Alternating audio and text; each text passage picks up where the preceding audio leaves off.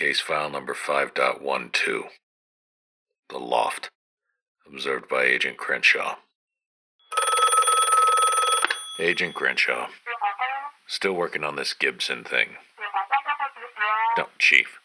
You gotta give me more time. Have you even listened to the recordings? It's like an encyclopedia of this hacker stuff. One of them just keeps going on and on about everything that ever went wrong on the internet. No, nobody knows this kind of crap. He's obviously up to no good.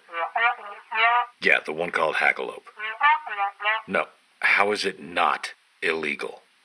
The information is dangerous. Oh, and the other one. Ymir. No, he's always going on about everything the CIA and FBI did wrong. All the wiretap stuff, all the crazy projects. How does he know? We already know he's infiltrated NASA, and I am this close to catching him skipping leg day. Now just ask yourself, Chief, what would J. Edgar Hoover do? Come, Chief, all I need is more time. Sooner or later they're gonna slip up, and I will catch them. Hacking the Gibson. The accounting subdirector of the Gibson's working really hard. I think we got a hacker.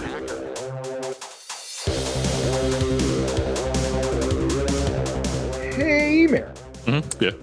You remember the movie The Hunt for Red October? Yes, with Sean Connery.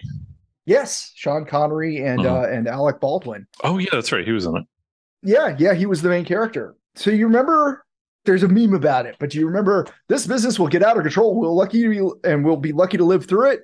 No, I don't. It's been a while. There's a guy, Admiral Painter, who gets on the conning tower of the aircraft carrier he's on with Alec Baldwin and says this line: "This business will get out of control and we'll be lucky to live through it." And it's become a meme. And this is because they were doing combat air patrol over the area, and like they were close to Russian planes and U.S. planes. And if you keep militaries on high alert really near each other, yeah, things are bound to happen. This is not a stretch. Anyway, so Admiral Painter was played by a guy named Fred Thompson. And actually, he was also on Law and Order as the DA for a while, too. Okay. But between those two things, when The Hunt for Red October came out in 1990 and him getting on Law and Order, he was a senator. Oh, really? Yes, he was a senator. He actually ran for president at one point. But he's the senator that replaced Al Gore when Al Gore became vice president. Oh, okay. So he's a Republican from Tennessee, and he served from 94 to 2003. So he won the subsequent term. Mm-hmm.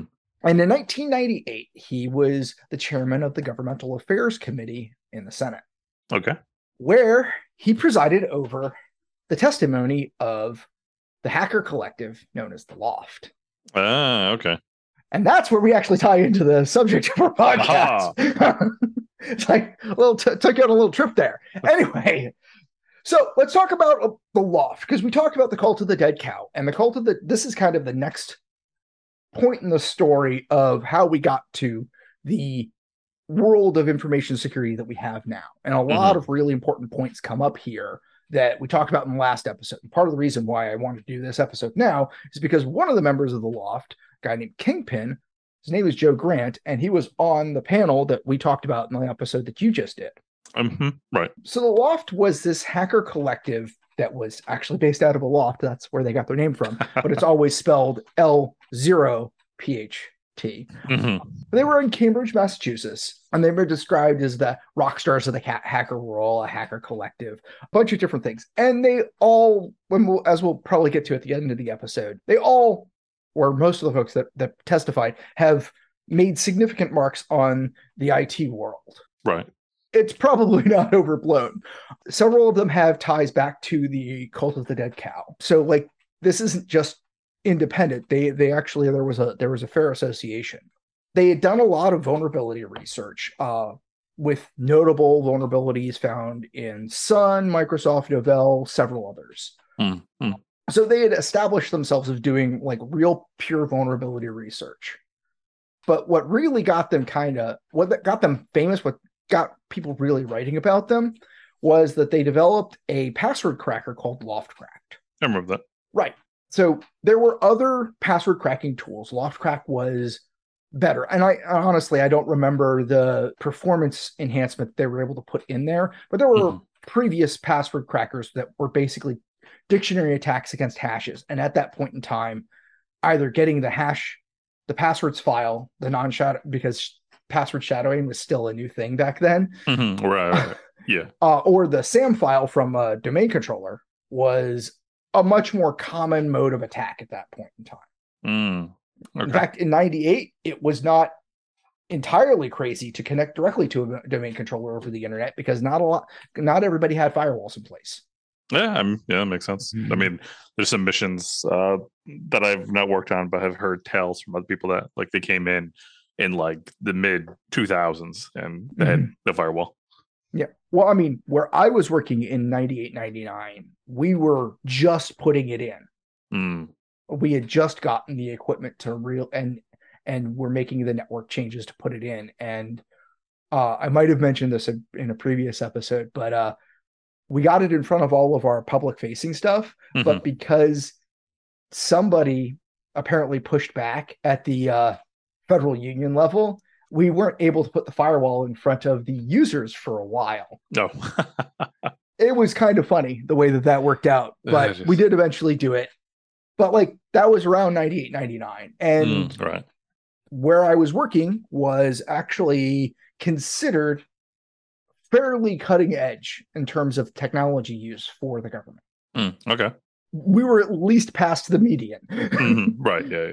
Anyway, so just to frame as where we were at in the world at the time, there were lots of techniques at that point in the NT4 world of getting the domain to disclose using a null share, which was still legal at the time to disclose at least records and sometimes entire SAM files.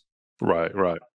So password crackers were state of the hacker art, or at least state of the hacker line at the time. And they developed a really good one that could take a dictionary or iterate through essentially character sets that you wanted them to work through. And they started selling this as a tool to say, okay, are the passwords in your password database crackable? Right. As opposed to the way the hackers were using the tools to crack passwords is like, okay, are your passwords resistant to this? Right. Yeah. Through complexity. When password complexity really mattered, because it kind of doesn't now. And hopefully we won't be using them soon-ish, but that's another conversation. Yeah. But the thing was kind of remarkable about this is that this is an early security tool. They took this and they got some outside investment, and there was a company called At Stake that they sold L0pht through. Okay. I couldn't find like a clear explanation on exactly how that happened. Some people say that they did it.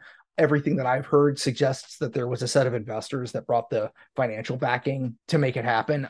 Frankly, I didn't get enough accounts that agreed with one another to really say that I understand the story of exactly how that happened, but it's not super important. What is important is that they went commercial, and they went from being hackers that made things and were exploring things to for real, for contract production. Right, yeah. And a lot of these guys were real smart guys that had good jobs, like as their day jobs, working in various places, either directly for folks or as consultants for Department of Defense and other government agencies, big industry stuff, and all of that stuff. So some of the things that they end up talking about is them seeing both sides of it, both as researchers in the world of the late 90s, and as the people who were trying to do defense.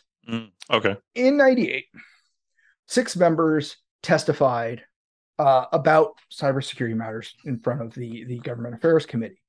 Now, the rumor is this got started by Richard Clarke, who's a national security expert, served on the National Security Council, has been the counterterrorism czar, and eventually, although not at this point in history, the special advisor to the president about cybersecurity. Okay. Frankly, there's a whole story he's involved with related to 9/11 because he was a counterterrorism expert that created a paper that said, hey, maybe we need to worry about bin Laden to W. And Right. So there's a whole story around that. He's in there. This is not the only place he ever comes up in history. Right. I don't know that anybody ever confirmed this, but rumor had it that Richard Clarke talked to Fred Thompson and say, hey, maybe you need to talk to some actual hackers when we're talking about security of government IT and like general industry security and the risk to the United States. Mm-hmm. So they got in contact with the L0pht because, well, hacker rock stars, who else are you going to talk to? Yeah, exactly. So he actually goes up to Cambridge to talk to them. They're in a place, in a section of Cambridge, which I've actually been to, called Watertown, which is essentially a neighborhood in Cambridge, near where the actual water processing happens, which is why they call it Watertown. If I Makes understand it, at least that's how it was told to me. Yeah. He was impressed enough to say, hey, you guys really should testify. And Mudge agreed, as long as they could testify using their hacker aliases. Nice. Like it. Great for branding. Yep. And in the spirit of this, because you could totally find their real names nowadays, it's 25 years later. Right. We will continue to use their aliases for this. So there was Mudge, who is, at least as far as the L0pht was concerned, kind of the epicenter of this, and he kind of leads the testimony. There's Dilldog, Weld Pond, Kingpin, Brian Oblivion, and Tan. Okay. Okay, those are the 6 guys that testified in front of Congress. Mm-hmm. And you could totally see this on YouTube. In fact, I'm going to try and link the testimony in the show notes. Yeah. So they talked about some stuff. 3 major points that I want, because they talked about several attacks which are maybe less relevant nowadays. They did talk about satellite jamming, like just doing straight ECM against satellite communications. Right. Even if the satellite communications has improved since then, that's probably still possible. But here's the thing about rogue EM in the continental United States at this point. Mm-hmm. The FCC's pretty good at tracking you down. Right. Yeah. Yeah. They don't advertise all of their methods, but I do know that ham radio clubs do a lot of fox and hound type exercises as a fun thing to do. You have one person that's the fox, and everybody makes their own detector widget to try and find the fox. Okay. Who will broadcast at certain times and stuff. That's cool. Tracking radio signals isn't super hard. If you're putting out big radio signals to jam things, keeping that secret isn't so easy. So maybe some of those vulnerabilities have been mitigated to some degree, although they do make the point about, any disruption to some of this stuff can really be costly. Yeah. Yeah. So they started talking about the ideas of industry impact, which is something that we all think about at the time, right now, especially in the big ransomware era, where we've seen hospitals and we've done a bunch of episodes on this. But it wasn't a thing that people thought about very much at the time. In fact, even now, we've only taken some steps to requiring certain levels of information security for critical infrastructure. You're right. A lot of it's expected as part of company due diligence, but it was only in Gramlich-Bliley and a few other things that really requires any information security practices. Yeah, I mean, it's only been probably within the past 5 years that I stopped noticing XP systems when I go to the hospital or the doctor's office, and they actually run in Windows 10 now, which has amazed me. It's whoa, damn, okay. Oh, and some of that might just be the support complications. Yeah, it probably is, honestly. It costs more to freaking get someone to do XP. In fact, even Sarbanes-Oxley, as much consulting as there is about that, doesn't directly require information security practices. It's most of the InfoSec stuff is under the, hey, you need to be sure what you're signing off on in terms of the books is correct. Right, yeah. It's all about create the integrity before the sign off. And so they were like, hey, we're computerizing everything. Everything talks to one another. And this is in 98, before the internet was really being leveraged for industry. We're barely at SSL at this point. Right, yeah. Well, we've only had SSL for a couple of years. There were lots of sites that didn't use SSL at all, even for commerce. But the idea right now of, hey, we have critical stuff that makes things go, that has real life implications, that runs over the internet as its transit method in order to make everything work, would be mind-boggling then, because we are 25 years later. Yeah, exactly. But they were raising the flag on, hey, more than you think relies on this stuff, and it's only going to get more complicated. Another thing that they talked about was basically the free movement of information on the internet, as in unencrypted. Mm-hmm. That is a thing that I think that has been essentially conquered at this point. The internet in the last few years has gone from easily providing SSL or TLS to making it ubiquitous, making it the way that everything is transited. Yeah. I mean, there's probably still a few lingering places out there that are not SSL equipped. I mean, there's probably a site that even tracks like that sort of thing. But all the stats that I've seen in the episodes I've done about the internet and SSL and stuff says that the number is less than 10%. Even our website is SSL. And if you go to the HTTP site, it will redirect you because that's the default that Amazon gives me, even though nothing on my site would require any kind of SSL encapsulation. Yeah. I mean, with services like Let's Encrypt out there, why not do it when it can be automated and just like, fire and forget, never have to worry about it again? Yeah. And a lot of people use hosting companies, and those hosting companies just default to the SSL at this point. Yeah. So you don't even have the time to decide, oh, the SSL is too complicated.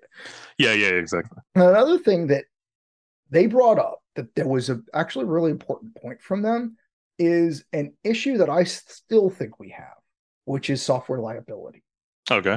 Which is a vendor sells you a piece of software that has a defect in it that allows for a security compromise or just fails in a way that costs you money. Yeah. They're not liable. I find that funny when you look at the licensing mechanism. You don't own the software, but they're not liable for it. It's very interesting that they got kind of the best of both worlds on that. Yeah, I've never actually thought about, because like you do hear like sometimes like, oh, like Cloudflare, like, or like some other like hosting site or something like that will go down and like they've cost the customer money based on, no one can reach the site, but never like, oh, the software, messed up and cost them a bunch of money. Huh. Interesting. Software flaws or software design problems, especially at this point in time, you could have said, hey, Microsoft, you built a system that requires me to put a firewall in place. Why are you not liable for me to use your system in a way that's at all safe with an internet for, me creating the protections required to run your system? Yeah. Especially when like we're getting to the point where they're saying, oh, the browser is part of the operating system. So any argument they make of, well, this isn't supposed to be on the internet, is like, wait a minute. Yeah, I don't know how you built it to use this. I think Windows 10 is still this. I don't know about Windows 11 because I don't want to try it. Wait till all the bugs get, or I might even wait till like Windows 12 or whatever. Odd number releases, got to stay away from them. Yeah, that is true. Yeah, I was just thinking that. But I know like Windows 7, I think it was like you could not remove Internet Explorer. Yeah, it was like baked into the OS. Now we have Edge and Internet Explorer in 10, and I think Internet Explorer is still technically part of the operating system and cannot be removed, or like it will just brick your system. So XP, it was in 2003, and Windows 2000 will be in 2 more years from where we're at. So this is actually before all of that. But as an aside on that, at the time, everybody was like, how could Internet Explorer be part of everything? And it was funny that 10 or 12 or so years later, it was like, yeah, they were right. It was totally entwined with everything. Because if you look at all the libraries the browser uses, it's insinuated with basically everything that shows you any kind of data in the operating system. They really did leverage those libraries everywhere, which continued to mean because like Internet Explorer was a top 3 culprit in number of like show-stopping vulnerabilities there every year for a while. Meant that patching was absolutely imperative because it affected a number of other things within the operating system. You're making me vaguely remember. I'm just recalling what I can. There was an exploit like 4 years ago, 5 years ago with Microsoft Word with like embedded images or something like that. And like it was tied into the libraries that Internet Explorer utilized. And you could just open up a Word document and then just get pwned. Yeah. I don't remember the particular one, but that sequence of events was not unique to one vulnerability. Yeah. But where I think the stuff that they were talking about really ties in to the stuff that we were talking about just last episode was they were talking about, hey, we're just a bunch of curious guys, but we found a lot of really important things. They were starting the conversation about vulnerability research as an industry, which goes into the idea of right to hack and the chilling effect of going after people who are doing legitimate research. Right. Yeah. So at the time, we were at the very beginning of the white hat, black hat, gray hat era. As I've described previously, the idea of full disclosure of vulnerabilities was still pretty new and done at that point in time. There were still people who were regimented, only listen to the vendor. And one of the things that they talked about in their testimony is like, hey, these vendors won't tell you if there's a vulnerability. Right. Yeah. They brought up not explicit examples, but they sounded specific, which of like, if you've got a vulnerability and you call them up and you say, hey, I'm being hacked, they'll be like, hey, yeah, we have this non-public patch that you could use, but it's not public yet. Meaning that they knew the vulnerability existed. They had a fix and they didn't make the fix available, and they didn't make the fact that the vulnerability existed available. Right. Yeah. And so like that was the reality of the era at the time. So they were really introducing to Congress this idea of there is a world where legitimate vulnerability research should be not just allowed, we should integrate it into industry. Right. Yeah. Yeah. And that reporting of vulnerabilities needs to be something that is not incumbent on the vendor, but like a responsibility thing. Yeah. Yeah. Exactly. And that ties right into that whole software liability thing. Maybe, and again, we've never done this. There is some price to be paid if you're a government vendor, but there isn't anything to say, hey, if you have a vulnerability and you don't disclose it in a reasonable time frame, you can get fined, or you have liability for any damages somebody using your software incurs if you don't disclose under this set of circumstances. And yeah, it's a shame.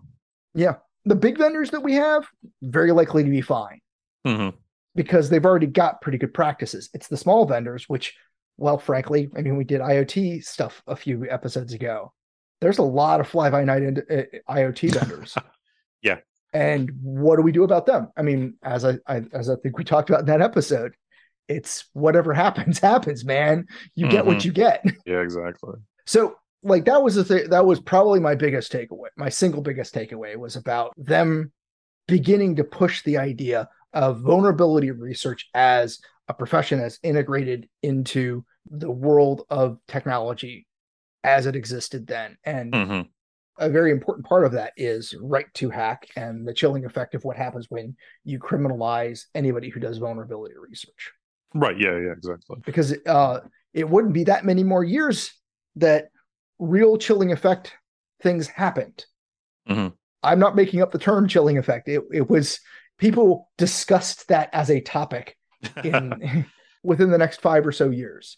Yeah. As I recall, it wasn't that much longer until real vulnerability research was happening, some of the disclosures happening, and some very big companies threatened and in at least one cases started legal action against people. Hey, if it's going to cut into the bottom line at all, like they're going to throw all their weight around. And that was one of the big worries about a law that was going to be put into place in a couple of years from this point in time, the Digital Millennium Copyright Act. So the big showstopper thing that was talked about on this one was that they said they could take the whole internet down in 30 minutes. Any single one of them could. Right.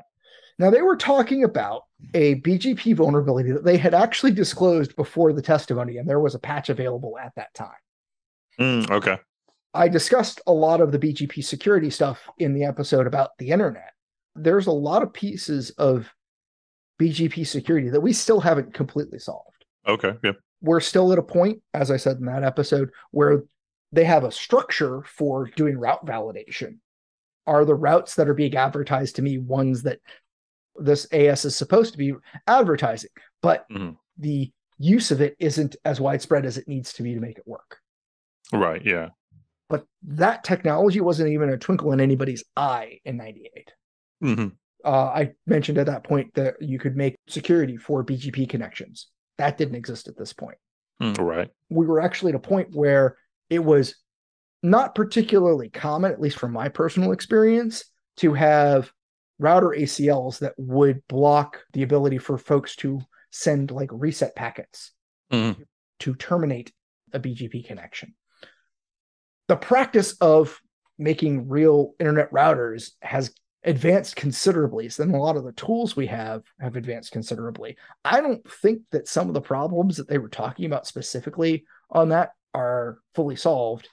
See previous episode. And I really tried in that episode to go over a bunch of real world attacks that happened because of security problems in internet routing. We haven't seen anything like that recently. I mean, frankly, getting into the priesthood of running those routers is not an easy thing. And those guys really like to get there, the people that do that, and they're not all guys anymore. At one point, it was very male dominated. It's from my understanding, it's gotten that the distribution is better, but but all of those folks getting into that rarefied stratum where you're doing the architecture and design and standard implementation of how tier one providers talk to one another is not something that you do overnight. And there's a lot of degree of practice that has been built up over time. And everybody there kind of knows each other.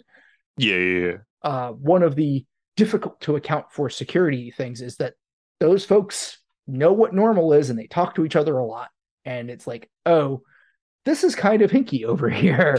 I wonder if somebody's doing something. Yeah. But it's not an inherent security measure. Anyway, so I guess I'll wrap up by saying that the last of those 6 guys, Mudge, he worked for BBN, which did a lot of the foundational work for the internet. And after that, he worked at, his name I'm going to have to give out. His name is Peter Zacto. And he worked as a DARPA project manager. And while he was there, he put in something called the Cyber Fast Track, which allows for smaller, less involved projects that DARPA might be interested in. And they've done several relatively well-known hackers, at least in the hacker world. I know for a fact that Fidor of Nmap fame did one. Oh, okay. There are a couple others, I just don't remember them off the top of my head, have done some of these Cyber Fast Track things. So like he did a significant change that allows the hacker world to directly contribute to DARPA without going through the entire grant process, which is really cool. Yeah, that's really cool. He then went to work for Google. He and his wife started an institute that did software binary review. They were looking for artifacts in binaries that cause various security problems, mostly like buffer overflow, heap overflow type things, and caused a lot of iteration, especially of Linux. But the presentations I've seen, like there was some remarkable changes in like Mac OS. Okay. Through their analysis. And then, so you may have heard the name recently if you're a real InfoSec head, because he joined on to Twitter as their chief information security officer. And he thought some of the stuff they were doing with personal information and whatnot wasn't so good. So he told Congress. And he's the Twitter whistleblower that recently testified in front of Congress.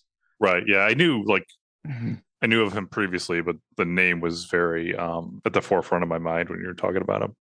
Yeah. So I'm not sure that my cynical brain didn't already think they were doing the things that they were doing, but he did blow the whistle, but I don't know that he got a lot of traction with it. And from at least my anecdotal being in the world side, I don't think that Twitter was the worst of the lot by far.